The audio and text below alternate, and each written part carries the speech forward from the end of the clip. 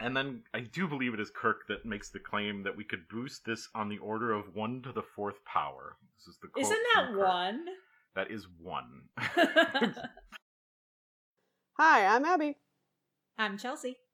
And I'm Paul, and welcome to 3D Beam Up. Today we're going to be talking about Season 1, Episode 20, Court Martial.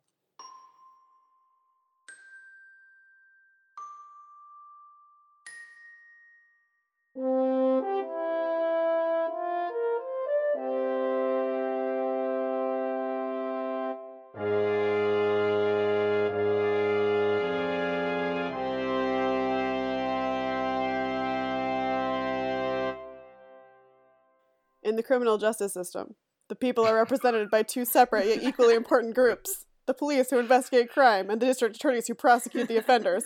These are their stories. Dun dun! Law and Order, Starfleet. Nice. Okay, I do have something to come back from after that is, I do have a note that it felt like this episode is what would happen if you gave like a 6th grader, a DVD of 3 episodes of Law and Order, and then, a brief description of what a sci-fi show looks like. Look, they're in the courtroom, but they're also in space. Space. It's a space courtroom. Guys, I love this episode. Oh, I'm going to have to disagree worried. with you, too. I was worried that was going to happen. I don't dislike this episode. I just don't know that it's ridiculous. A Star it's Trek not good. episode. It's not good. But it is kind of good because No. so obviously let's talk. The plot and like the plot of this episode is ridiculous. We all agree on that. And the premise and the premise. The premise and the is structure, ridiculous. And the plot devices even. Okay, yes, I agree with all that. But here's what carries it is acting. The acting carries it, the dialogue carries it, the characters carry it, the sets, costumes, and props carry it. It's some of the best sets, costumes, and scenery that I've seen in 38 episodes that they we've do podcasted. use a lot of sets. It's and they make the drama and the storyline. I wouldn't say they make it interesting, but they make it okay because their acting is just. It's just so spot on, and the one-shot characters are so spot on. I think the one-shot characters are good, maybe with the exception of the guy at the very end that jumped to that. I think the what is he, a commander? Boy, I should have looked. Is it the commander of the base, the one who leads the? Well, it should be a tribunal, but the trial. I suppose. Stone. Yeah, was he a commander? I thought he was admiral. Was he not? Did I make that up? That's a small point, I suppose. I thought he's really well acted. Mm-hmm. And I think Kirk does a good job. Shatner does a good job here. I think that Bones and Spock have pretty out-of-character moments, especially when they're on the stand. But I think they act him well. Nobody else really gets to act, right? No, I think the lady lawyer is fantastic. She's probably my most favorite one-off character that I've ever seen. I have a question. I liked her fine, but I have a question. I don't really understand lawyering. Neither does the writer of this episode. Yeah, that's fair. That's fair. But do lawyers have to claim conflict of interest? Yes. Yes, they do. And that didn't make any sense. Okay, I thought so. But, most of my lawyer experience is, TV, which I know is not accurate.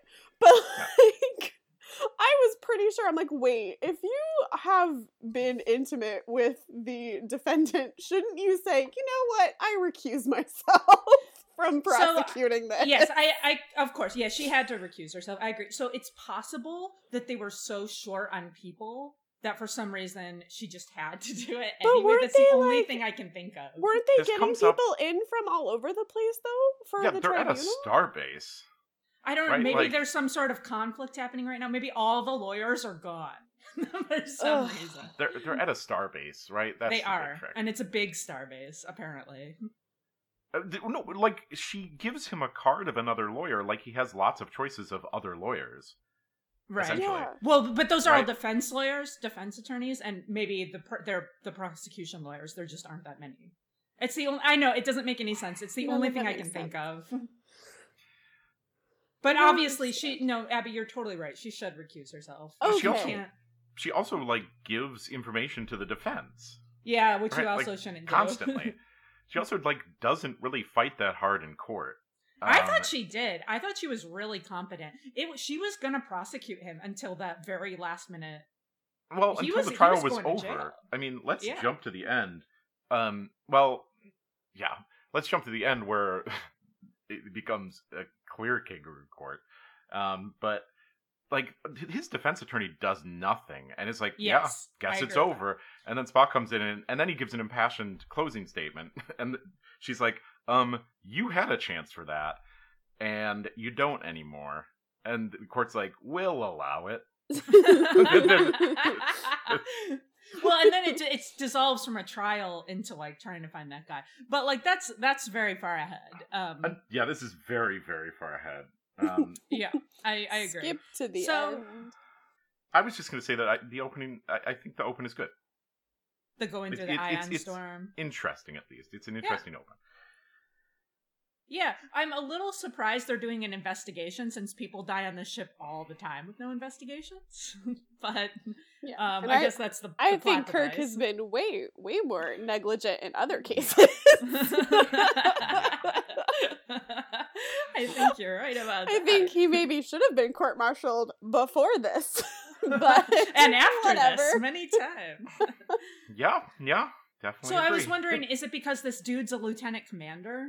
Maybe that's the issue. He's such a high-ranking officer that's why. In which case, like, the Federation's kind of problematic. Like, that's the case. What's his name? In Doomsday Machine, right? He died, like, essentially under his care, right? Yeah. And he was a captain Kirk's at killed least. Before. Like, he's been in the vicinity of high-ranking people dying. Also, I looked it up. It's Commodore Stone. I was close, but okay. It's a Commodore. But yeah, where does Commodore rank on the chain of command? High. Yeah, pretty high. Is it below Admiral? That sounds right. I don't know.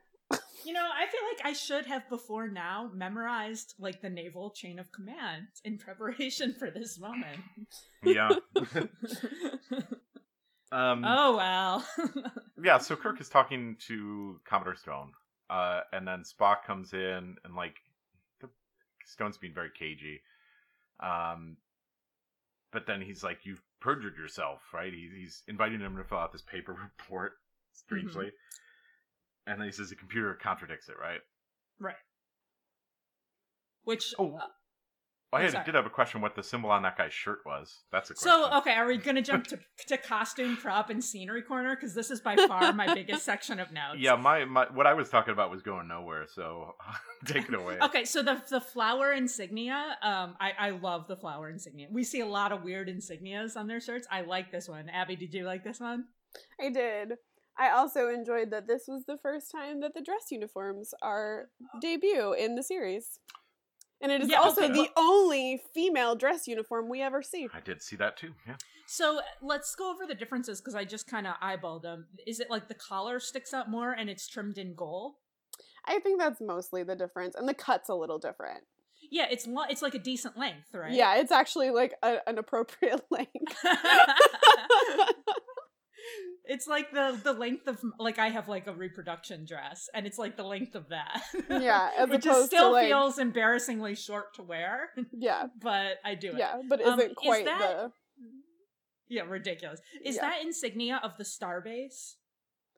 I would guess so, or maybe it's the branch of like. That's what I was trying to figure out. The like prosecutor's office or something. I don't know. He's not a prosecutor, I'm not sure. Though, right? Yeah. It's a cool insignia. Let's keep on costume corner. Can we talk about Jamie's futuristic Sailor Moon outfit? Can I please wear that? It was pretty. That. It was pretty like future times Sailor Moon. It is fantastic. And then also Shaw's green and pink, like ridiculous dress with those giant rectangle earrings. I loved her outfits. I love these costumes. This is clearly a place where they still had a budget to do lots of stuff. Yeah, it's like that's what I'm saying. It's a big budget, and I think that that pretty much everyone did their jobs really well. So it's not just the costumes, it's the props too. So Shaw's bar drink. Did you see her drink? That's like out of like a coconut glass with a straw, an umbrella, a giant fruit stick, and then like an entire palm tree. I want to drink that drink every day. Yeah, they should have saved some of this money for season 3. They should have saved for a rainy day, you know? Like, it's like the most ridiculous drink I have ever seen. And I go to a lot of like Caribbean resorts and stuff. like it is on. Okay. And then how about that heartbeat microphone? Yeah, that didn't make that's any. Much later. That's way later. But I'm sorry, I have one of those right here. It's called a microphone, and I'm holding this up to camera. But this is called a handheld mic. It didn't even have to be a wireless because you just don't plug it in. And they put a rubber band around the top and maybe some space logos on it. But I loved that prop. I want to use that in my teaching. I want to just. Let me tell you, look, and just like put it up to people. Here's the same microphone. I hear your heartbeat. This plays horrible for audio, but here's the same microphone with a windscreen on. And guess what? It looks a lot more futuristic than with it off, which would have been a $5 solution. Because they just took a mic right off a stand and used it, and it looked like a microphone, so... They put a piece of tape on it, to be fair. They did. That was one of the worst props I've seen used in the series. Okay, you hush. It was amazing. Also, in terms of scenery, they actually had a lot of new scenes. So they had all those little niches of engineering that we've never seen before. No, this was great scene-wise. Do we ever see those again? Maybe. They do a lot of stuff in engineering. I want to say that a lot of the fights in space seem to happen in engineering, but that's just off the top of my head. But and then all the remastering, the like shots of all the lovely planet surface and the city, the moon with the rings. Is this a moon? Is this a moon? I presumed it. Did they ever say? I don't know. Because they said it was a star base. That's all they identified it as. And there's some questions about this, and again, it's early in this series, so they weren't thinking about it, but. So it's a star base, and they're there for repairs, right? Their ship is badly damaged, but their ship is not going to land on the planet. So all these repairs are in orbit, space.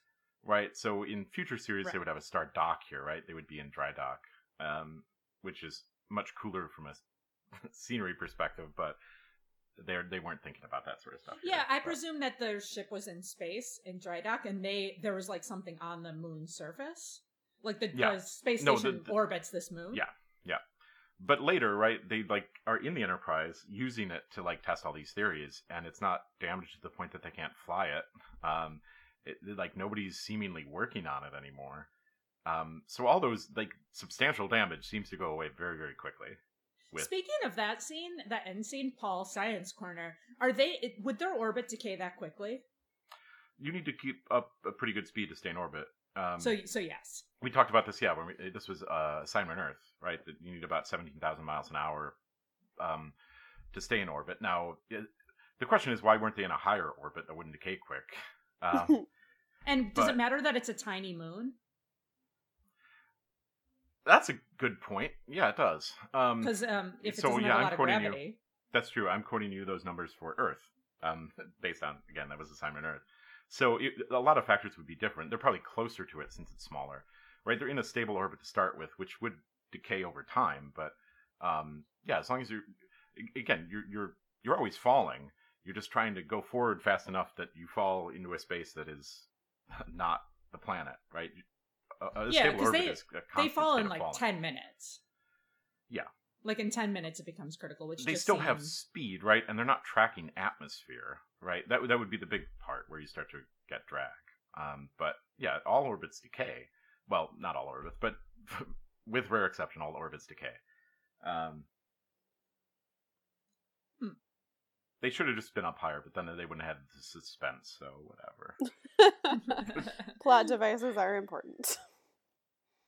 They are. Yeah, it's not like this again, I keep trying to call them a tribunal. This panel, it's not like they're really thinking on their feet well, so they're willing to just jump on the ship and say, trial's here now. That said, there are a lot of these jumps. There are a lot of scenes, but they also jump between scenes a lot and very quickly. And there's a lot of, like, moods of scenes that are very contrasty. And early on, especially, where, like, Kirk is in there, it feels like Kirk has a doppelganger on the base, and I was almost wondering if that was what the thing was, because he's in the first scene and he's in a certain uniform, and then there's the other scene in the bar, and he's a totally different mood, has on a totally different outfit, and then jumps back to the office in the original outfit, in the original mood. And it's clearly just, like, editing. They didn't really think that through much. But I didn't remember this episode well, and I was like, is this one where he just has a double? And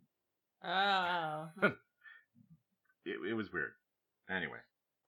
Okay. Also, how many past serious girlfriends has Kirk had? I guess that's another one of those, like, classic Kirk trope things. It is. Like, again, that doesn't show up in tons of episodes, but when it does, this is the things we seize on. And the answer is many. It is significant, yeah, especially because I'm watching the movies, and, like, Carol Marcus is in there too, right? There's at least one in the movies. Like, there's many. Yeah, if you think about it, if he's only supposed to be, like, a 32, 33, 30, even 35-year-old captain, like, when did he have time for these, like, I don't know, 8 serious relationships? Yeah, and he's married to his ship, so, like, for real, so when does he have time?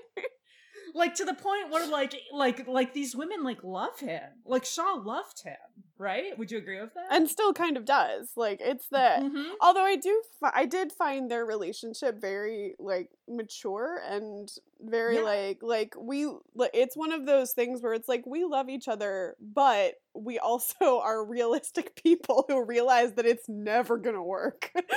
So we're gonna continue to be, like, kind of flirty and still care for each other and, you know, like, think about each other, but also we're never going to, like, take that step to be like, we should make an effort.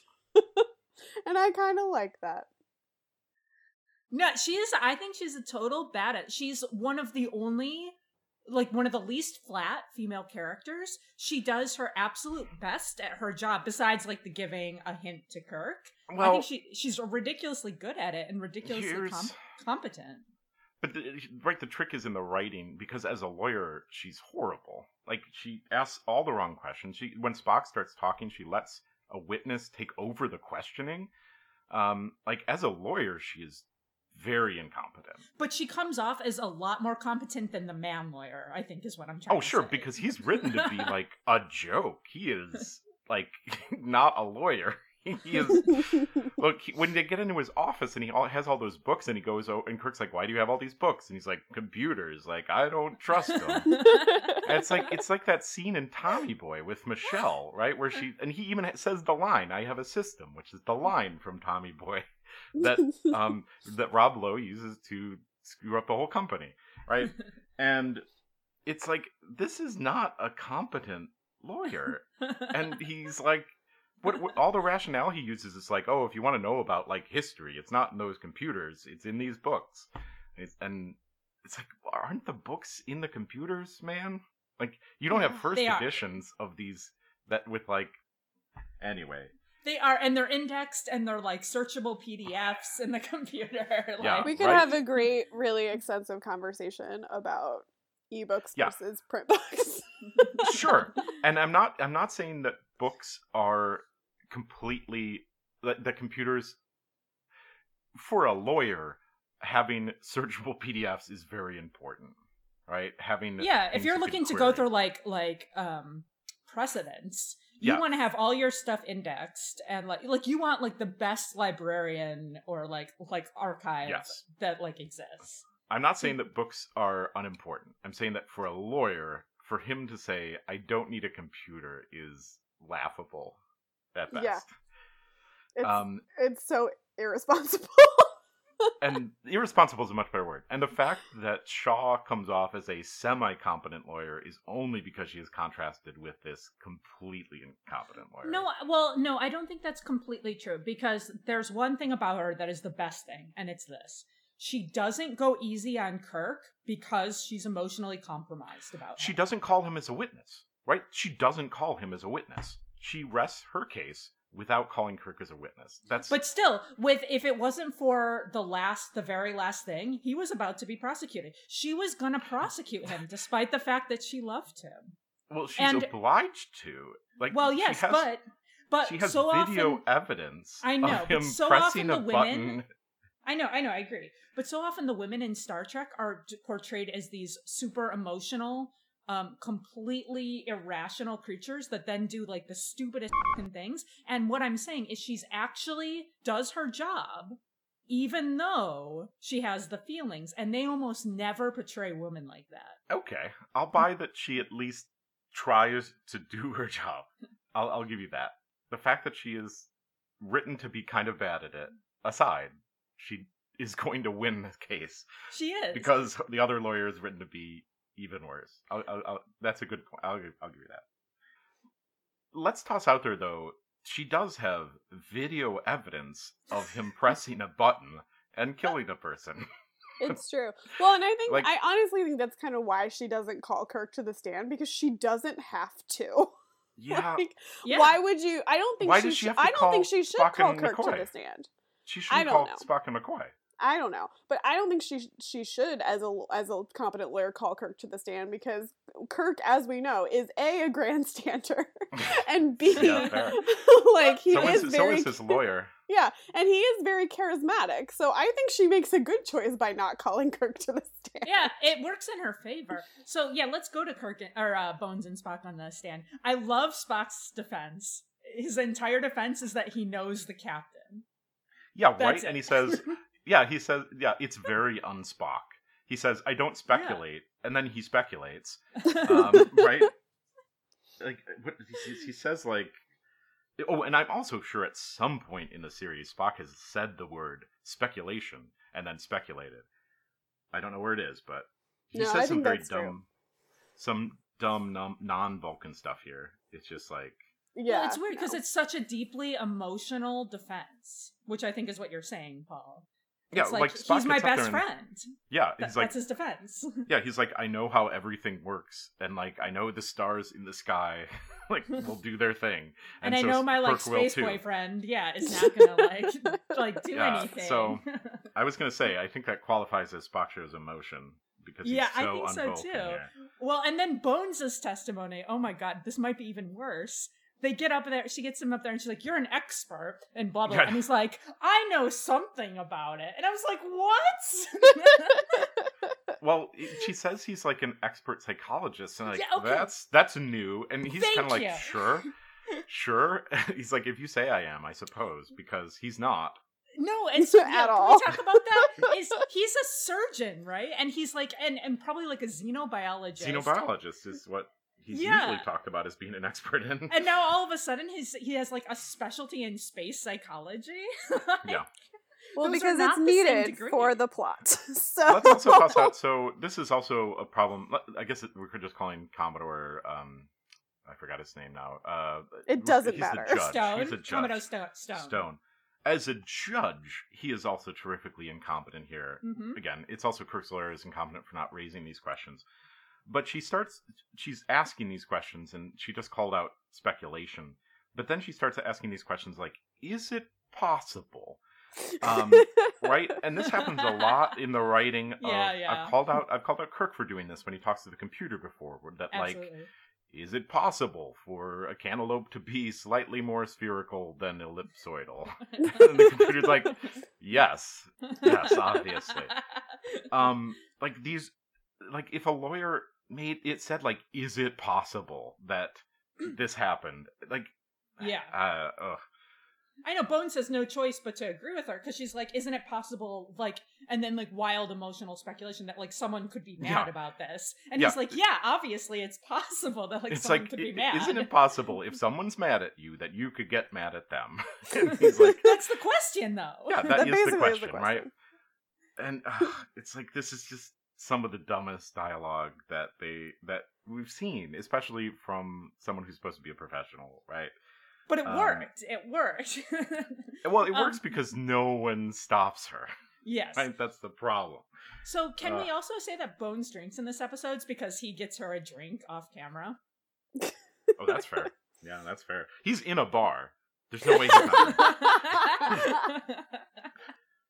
I imagine he's getting one of those drinks with like the whole palm tree in it. Yeah. Also, this is kind of out of order, but what's an ion pod? Does anyone know? Does anyone care? Do we care? I don't care. Well, in what context was it used? I don't think it's real, and... Yeah, what context is it used is a great question, Chelsea.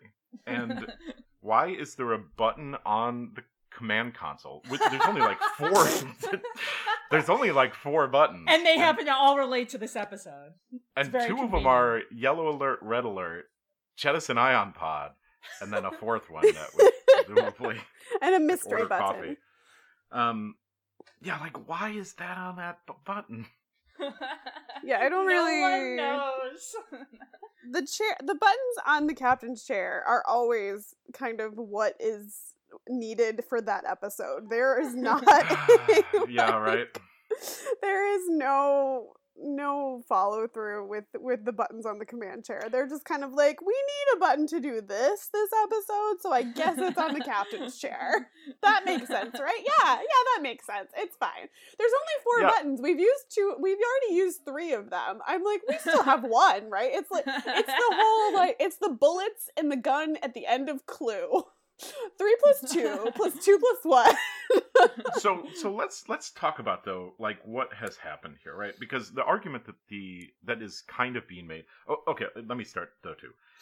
Is the prosecution the only one who has this video? Because this definitely would have been a thing that, like, Spock brought to the Commodore. So I think that it is, because, like, Kirk's lawyer seems surprised. Yeah, and wouldn't that be, like, the first things Kirk would be? Like, hey... There's video of me on the bridge doing this. It'll exonerate me. Before you the have to trial. submit evidence. Yeah, Like, Abby, you've watched more than one episode of Law and Order. I have been watching a lot of Bones lately because... Oh, there you go. Another good, yeah. Which I have other issues with, but that's... Well, there's a whole other thing. They are very surprised by this, and it's like, yeah, first you do have to submit that. They would get... She just like, look over there because I'm going to play you this thing, not like I'm going to enter this into evidence, blah, blah, blah. But why even have this trial if this video exists, first off? And why call witnesses on either side? Well, I guess because it must be part of establishing like, the motive, I suppose. Procedure. Yeah. Well, yeah, it's probably standard procedure because it is a high-ranking official. So I feel like you have to have a review board at least. Like, I think that's standard. That I don't question. That is pretty bureaucratically standard to like review everything within an inch of its life. I think the linchpin of this episode that I have trouble with is that they're making an argument that is, can a computer be wrong? And they have this evidence that is, did Kirk press button 1, which is red alert, before he pressed button 2, which is jettison pod? And that's a question of, this computer registered 2 signals. That's what Spock brought down, right? It's a computer log. And that's a computer log. And then they have this video footage of Kirk pressing a button and doing that. And that's totally different and totally removed. And it also speaks to, like, so the end of this, right, is this guy who was presumably murdered set this all up. So he did not only doctor the computer files, which would have been relatively easy, he doctored video footage of this whole interchange, because the way it goes in the video is Kirk is just sitting there and is like, hey, you have some time, and then his hand like casually moves down and presses a button. And presumably the video footage should have been Kirk saying like, okay, red alert, hey, you have some time, you need to get out of there, please. And then saying, I'm going to have to press this button, and then pressing it, right? So, like, he doctored all that out, and also Kirk should have been like, hey, this is not the video, which I think is what he says, but... I think it didn't happen like that. It didn't happen like that. That's what he says. Yeah, that's what he says. But that's everyone on the bridge should agree as well, right? Well, yeah, that's the thing. Everyone on the bridge should be like, yeah, no, that's not what happened. Like, there was a conversation. Like, he was still talking before, so... Yeah. I also don't know how you manipulate the video that much. Yeah, right? Like, I don't know how it's possible. So presumably, I was thinking he probably spliced in... Or else he's just like a master at CGI, I guess. I don't know. But he would have had to do it in like such a short period of time. Yeah, right? Like he would have had to have it ready or something. I think he would have had to have it ready. Yeah, like he would have had to plan that he was going to be the one in the ion pod, yeah. right? That he was top of the malice roster. And forethought. Like there's so much. It had to be like a contingency plan. He would have had to been like, here's a possible way I could die. How could I make this work for me? Do you know what would be so much easier is to doctor the computer record and then just destroy the video record. It's true. Yeah, it is true. It would be so much simpler. And say, the ions destroyed it. Yeah, it got scrambled, so we don't have Super a video. Easy. But the computer log is still there. But then there would have been no way to get Kirk off, and that's, of course, what has to happen. Well, yeah, they would have just had to find a glitch in the computer programming is what would have had to be the solution if they had done that. Isn't that the plot of Star Trek 6? I'm watching it right now. I'll let you know. I think that's the plot of 6 or something along those lines. Yeah, it's not an unheard of trope in sci-fi. In any case, this is absurd by this point in this episode. This is an absurd. Well, and then he goes right from where you're talking about into that like human rights speech. Yeah, which right? is just very like, what is happening? Very human-centric episode, man. But like that doesn't even make sense. But wouldn't that have also made a good closing for the defense? Before he just said, "Nah, I got nothing to say." But it's poorly executed, kind of at best, because like what his point is like, we can move this trial to the ship. It's a human right. Well, he says like you have to be able to speak to your accuser, right? And the accuser is a videotape. It's like no, it makes no you sense don't. At all. Like no, you don't get to see like we're the accusers in that, like the judges essentially. Yeah, because it's like he watched the this Federation videotape. Versus Kirk. It's like if Kirk had signed a signed confession and given it to them and said, "I murdered this guy, I hated him," and submitted it to the court, and then said, "Hold on, I get to see my accuser, and my accuser is that note that I myself wrote." Like that is what he's saying here. It's not. It doesn't make any sense. It's like some people watched a lot of Perry Mason and they were like, I know how lawyers work. Right. And then they tried to write this episode. It raises a question that I had throughout it that I think I'll just let sit here for a second while we talk about other stuff. But in a lot of these episodes, and some of the ones that I don't like, but sometimes you'll say there's a point to them. And so I really want to have this question linger for a while of what the point of this episode is. I have a lot of points. I think there are actually a lot of good points in this episode. There's only a few things I want to talk about, but yes, to like just broadly answer that question, don't worry. I have many points. All right. So anyway, can we move back to the trial moves to the ship, right? That's where we're at, right?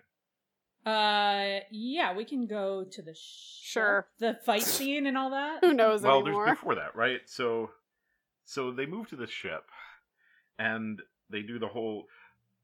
I love the dialogue here because this is some of the worst written dialogue. I forget if it's Kirk or McCoy who says that their plan is that the computer has an auditory sensor, and if. Like, of course it does, right? It's called a microphone. And they're like, the computer can hear things. And like, cool, I'm on board.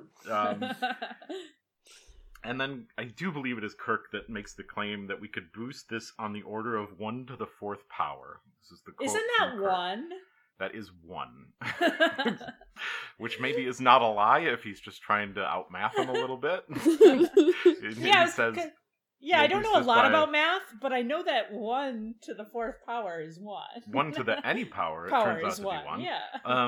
Yeah, and it's one of those where like, wow, you didn't have anybody who understands math read this script. Like, but like, how can you have that little math? That's like middle school level math. Yeah, I mean, it's about the same level of sort of understanding of the judiciary that they have, I suppose. But... Like, do you think that William Shatner messed that up? Or do you think that's how it was written? Oh, no, it was written that way. There's no way. I'm sorry. The history we have for Star Trek, they are not great with the numbers. Yeah, and I think that if Shatner had read that wrong, and a director was sitting there looking at the script, they would have said, "Wait a second, you meant 10 to the fourth power or something." I don't know. I think 10th to the fourth power would have made a lot more sense, right? It makes a ton more sense. Or maybe they just omitted the zero in one of the script copies. Yeah, in any case, it makes no sense. It makes no sense. When they're doing it, though, and then he says, "Okay, turn on now," and you hear the loud, like, all the heartbeats, and then he says, "Cool, it's working." Shouldn't you hear him say, "Cool, it's working," magnified as well? And all the sounds they're making as they're walking around, right? Why is this auditory sensor only picking up heartbeats? Because it's programmed to do that. Yeah. No, because he says, like, it doesn't make any sense. Right? It makes no sense. Yeah, and then we already talked about the bad prop there, but it's... No, it doesn't. Anyway. It doesn't really actually work. No, it does not. Then, doesn't make any sense. Why would they let Kirk, the person who was on trial for murder, why would they let him go alone with a gun to track down the person he was accused of murdering? It's because the security officers have proven that they are terrible at their jobs always. So. Right? Like, why would they not send anyone with? Yeah, they should have sent a security detail. It's insane. It's insane. 100%, you guys. 100%. Or why not just, like, close off engineering and, like... Yeah. No one knows. Like, there's so many things they could have done. Pump in something to subdue him, you know? Yeah. Yes. Yeah, and then when they do finally fight, I did notice the ridiculous extras this time. Oh yeah, this had stunt doubles, no problem. This were... This is 100% stunt doubles. They were crazy. Classic. This is some of the best parts of the episode, because this is classic Trek stunt doubles, that they do these wide shots, and you can clearly tell that they are not the people they are supposed to be, nor are they anywhere near their ages, nor do they look like them more than in a passing glance. They're basically just wearing the same clothes, and that is all. No, so I was watching that is amazing. I love it. Yes, I was watching some late 1960s footage the other day, and Paul, it has to be what you're always saying, that the screens are just so fuzzy that they just could. No one could have told. Watch this in broadcast resolution on a 19-inch CRT. You would not. It would have been fine. Yeah, it's definitely improved technology. Yeah. It's fine, but it does make for entertaining watching now. It does. That's why I love it. So I really liked the fight scene though. As far as they go, I thought it was pretty good. And Kirk rips his shirt, which is fine. He can do that anytime. Good thing the problem that this guy caused is both fixable and knowable. Mm-hmm. And, it's fine. Yeah, it's sometimes I forget that Kirk is like trained in engineering and presumably science as well, because then he like immediately saves the ship somehow. And also sometimes I forget that like Uhura is a trained navigator, and so somehow she can do all that too. It's because they don't let Uhura do stuff, even though she's very competent. This is one of only 3 times in the series that Uhura takes over a navigation. Really? Just FYI. Oh, wow. Which she can do, like, really well. Oh, yeah. Well, she's Uhura. She can do everything well. They just don't let her. So, to your much earlier... Sorry, to your much earlier point, Chelsea, about the orbit, I think it was you. The Intrepid is the other ship that's in space dock, right? That is also in orbit. I think so, yeah. Right? Is that the right ship? I think it's right. But also, wouldn't it be able to... Right? They have tractor beams. Right, it would be able to fly over and at least slow the decay of this orbit. Right, they don't even make an attempt. They're just like, "We're gonna crash." We started the ticking clock. Yeah, it's a good. There are other ships there. There's definitely at least one other ship. Yeah. So, in any case, so what's the point of this episode, Chelsea? Hold on. All right, last thing before we go to that. The very ending line. You know how they often do that, like sort of funny line. Yeah, I actually liked this one. I liked that the last line wasn't like she was hot or like Kirk like you boned that. It was implied. Well, yes, but it was that she's a very good lawyer, and like I think it's meant to be a serious compliment on her career, and I liked it. That's it. That's all I have to say. Yeah, it's fine. It's fine. Whatever. Guys, I just want there to be more strong women. Okay. All right. I would know, and I would love for this series. I mean, we know the series doesn't, but I would love for this series to have more of those characters. I'm just saying she had to be written poorly for this episode to work, for the plot to work, right? Like, yes, but I still think she comes across as one of the more competent, one of the most competent. I wish she had been used in a situation where she was allowed to be on the winning side, right? Right? You know that Kirk is on the winning side. You know that Spock and McCoy are on the winning side. And if it had been an episode where, like, she was that lawyer uncovering all these sorts of things and she found out what had gone wrong, I think that would be a much better use of her, right? As opposed to being the person who is, by virtue of the premise of the series, a priori destined to lose this trial. Yeah, that being said, I think this is one of the least sexist and least racist episodes probably that we've seen. There's like that really high-ranking black Commodore. There's the Asian lady officer who goes on the stand, and we hardly ever see lady officers. I think this is a very diverse episode. There's Uhura, who's featured prominently. There's Shaw, who's featured prominently. They're both extremely competent. And so, like, in terms of all that, like, the diversity of the cast, sometimes you get these episodes that are clearly from the 60s. And sometimes, like, this one, like, this could have been filmed in the last 10 years with, like, the same cast. And I think people would have been like, yeah, this could have been filmed, like, today. Let's say that then Kirk's lawyer, the lawyer who does nothing, is not good at his job, and accidentally stumbles into a solution, perhaps just by virtue of other people helping him, is perfectly cast as an old white man. I agree. It could almost be a commentary written by, like, millennials now. Oh, man. Okay. All right. You guys want the themes? I mean, I'd love to hear what you think they are. All right. There are 4 as I see them, and let's start with the obvious ones because it's easy to get you, my very concrete thinkers, on board with the more obvious ones. So it's the anti-bureaucracy, which I think Bones literally talks about. Well, like, this bureaucracy, like, this is the whatever, you know. And then, like, just, like, how ridiculous the sham trial is to begin with. There's a very poorly executed... Oh, wait, do you want to comment on that? Yeah, I mean, is that your first point? No, that's my last point. I'm working up from the bottom.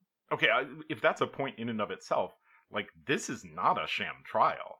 They have video of him murdering a person. No, it becomes a sham trial. I know. At the end, when they're like, it's not... it dissolves into the fight scene. Okay, at that point, that's what I meant. Right? Yeah. At that point, at the end, they, like, somebody, I think it's it's Shaw who says, like, can we dismiss this? And he's like, I want to hear this witness. The witness being the person who is allegedly the murder victim, right? Yeah. It's such a ridiculous line. So I would say, as a statement about bureaucracy, it's only a statement about bureaucracy as it is set up as a straw man in this episode, right? This is not bureaucracy. This is a straw man of it that is either completely misunderstood or misrepresented. I mostly say that because of what is the line? Hold on. Court-martial transcript. We can find this. How do you spell bureaucracy? Bureaucracy. Abby, help. You're smart. You can't get close enough in Google to... I can't get close enough. What is it? No, it's... Abby! Bureaucracy. Oh, that is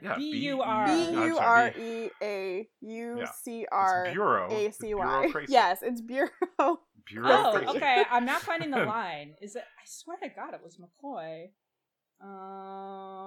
Let me do...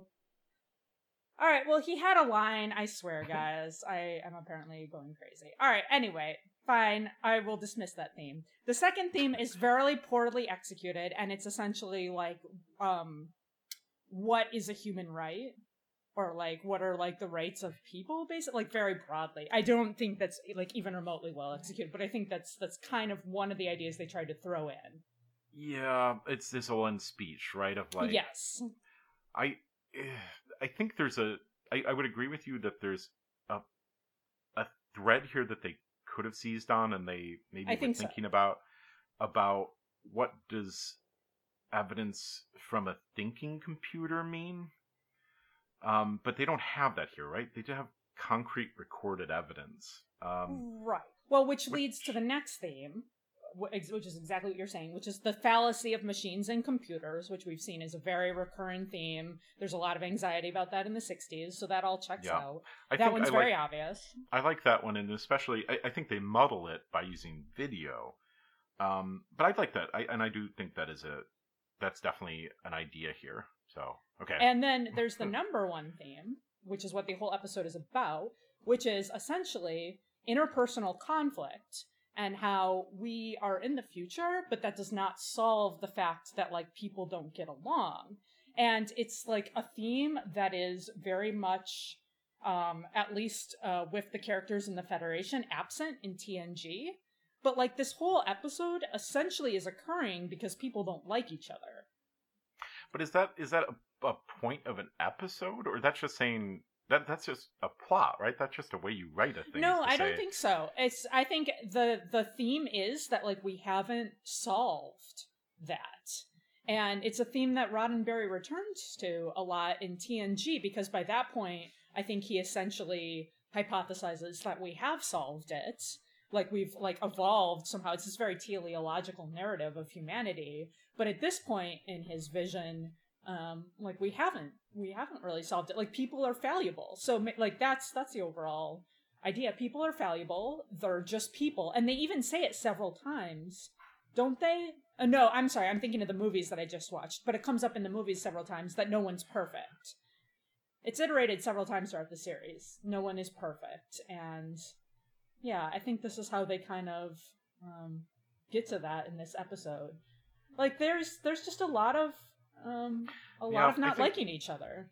I guess I agree that, I mean, that's certainly in there.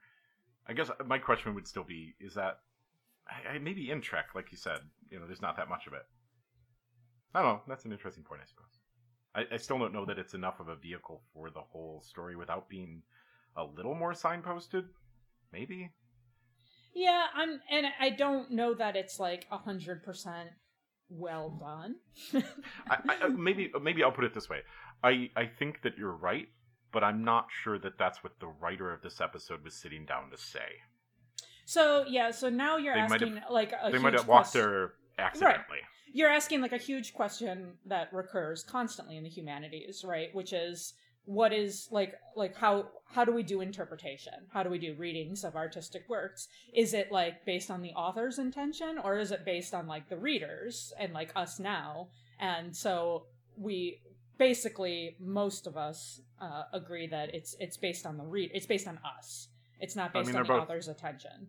They're both different, so just talk about right. If we were going to talk about like the intentions of the writers, I would be arguing different things. So I always try to argue for like like present day sort of readings. So I'm trying to read this through like 2020. Yeah. Through that's me a good question as a person. How can you use this? I think there are answers, but how do I think you used it? Yeah. I mean, if we want to talk about like the 60s, No, I'm saying that I don't think the writer had any intent other than to get paid. I don't know. I don't know. I can't. I don't know. I can't speak to that. I mean, if you're a writer, you should have been thinking too, right? Like trained writers would have been thinking in terms of symbolism and in terms of themes. A lot of the writers on Trek, I mean, trained writer is a spectrum. Yes, I agree with that. But like a properly trained writer like does like, they do try to think of things. No, sorry, I'm on Memory Alpha now, and I was just scrolling through the quotes very quickly, and you had just talked about like this sort of, I forget but there is this human versus machine, or the fallibility of machines. Absolutely. And I think this court scene, especially this crazy defense lawyer. So there's a quote here: "I speak of rights, a machine has none." Right. That's like, man, that's a whole episode in TNG that is a much better episode. But like, yeah, this is a very human-centric episode. Yeah, so that's actually two of the themes, right? The human rights episode and the machine kind of versus the fallibility of machines, essentially, which are recurrent themes throughout the series. Yeah, not just in TOS. And I agree with you. Both of those themes are way more nuanced, way heavier nuanced in later series. But the technology is also a lot better in later series, right? Yeah. So Finley's the antagonist here, right? Almost certainly. Yeah. Are we ready to talk about where he goes? Because he's a regular person and he's extremely ineffective. Yeah, he spent decades setting this up and then took his opportunity. I mean, he gets stopped by a heartbeat sensor, I suppose. He's got to be down there with, like, Gideon, right? Marky Gideon. Again, that's not his name, but that's what we call him. Or Anon 7 from A Taste of Armageddon. Yeah, he's definitely Dr. way down Adams? on the list. Like... Boy, Dr. Adams feels pretty close. Dagger in the Mind. I feel like Gideon is better than him. Yeah. I mean, Dr. Adams had a plan, and he was enacting it, and then he got caught, essentially. Right. Yeah, that's feel true. Yeah, I feel like about that. I mean, I'd probably put him under Dr. Adams. I would too, because I think Dr. Adams kind of, like, when he hurt Kirk, right? Yeah, he'd at least been running his plan for a while. So below that are the Orions from Journey to Babel. Oh boy. And then Lazarus, and then the Miri virus.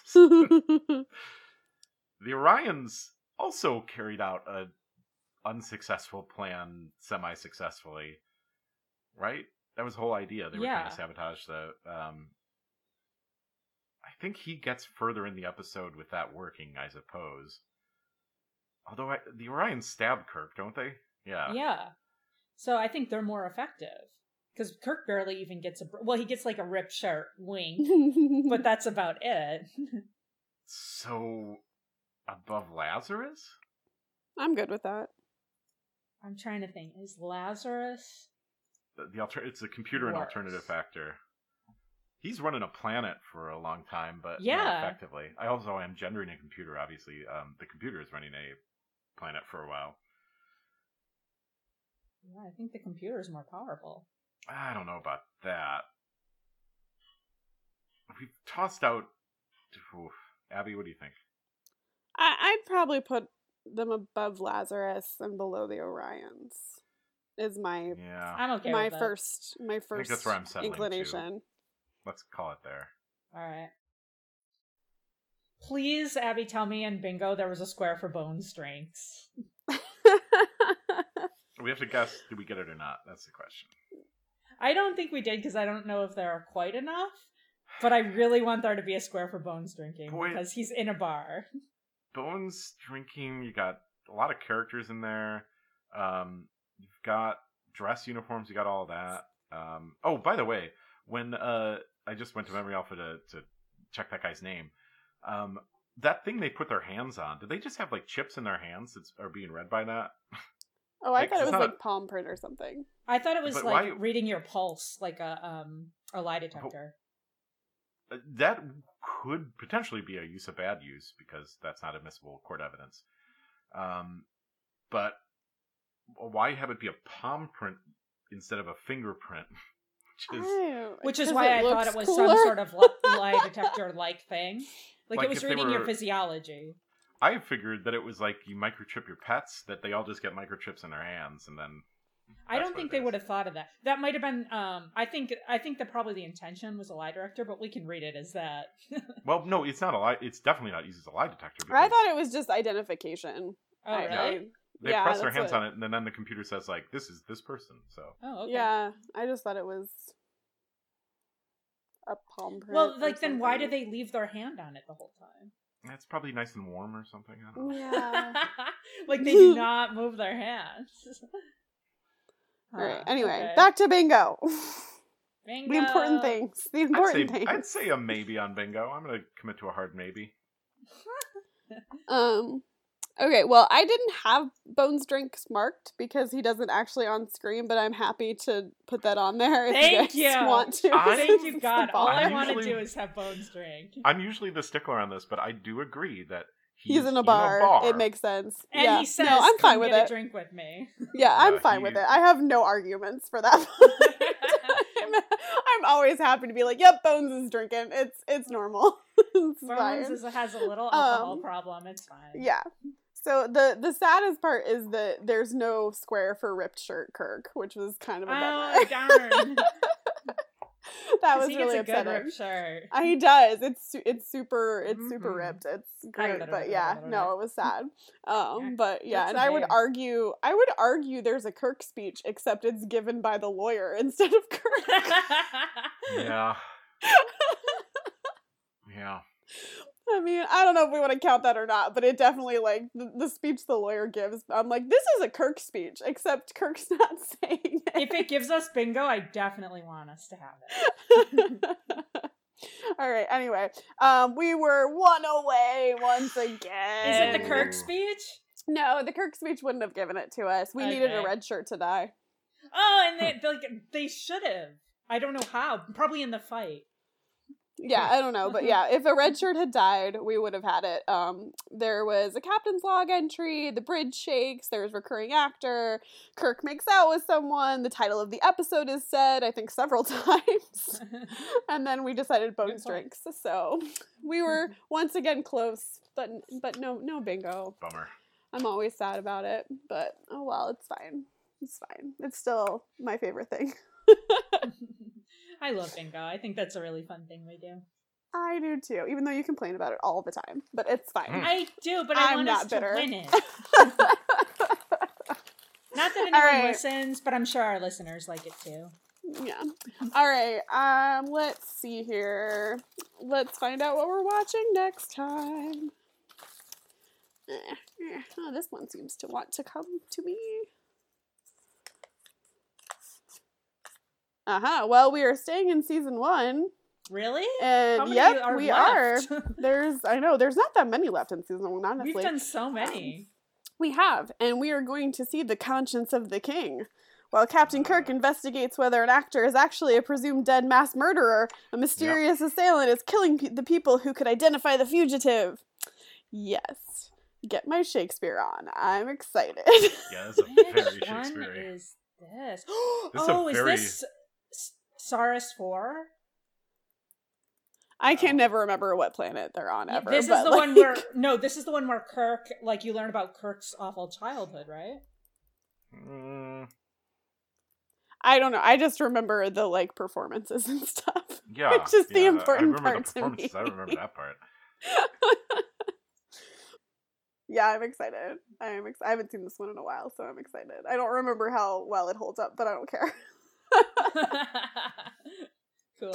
I'm excited anyway. All right, listeners. So don't forget you can follow us on the social media of your preference. If you like, you can email us at info@3tobeamup.com. Say hi to us on Facebook, Instagram, whatever. And we will see you next time for Conscience of the King.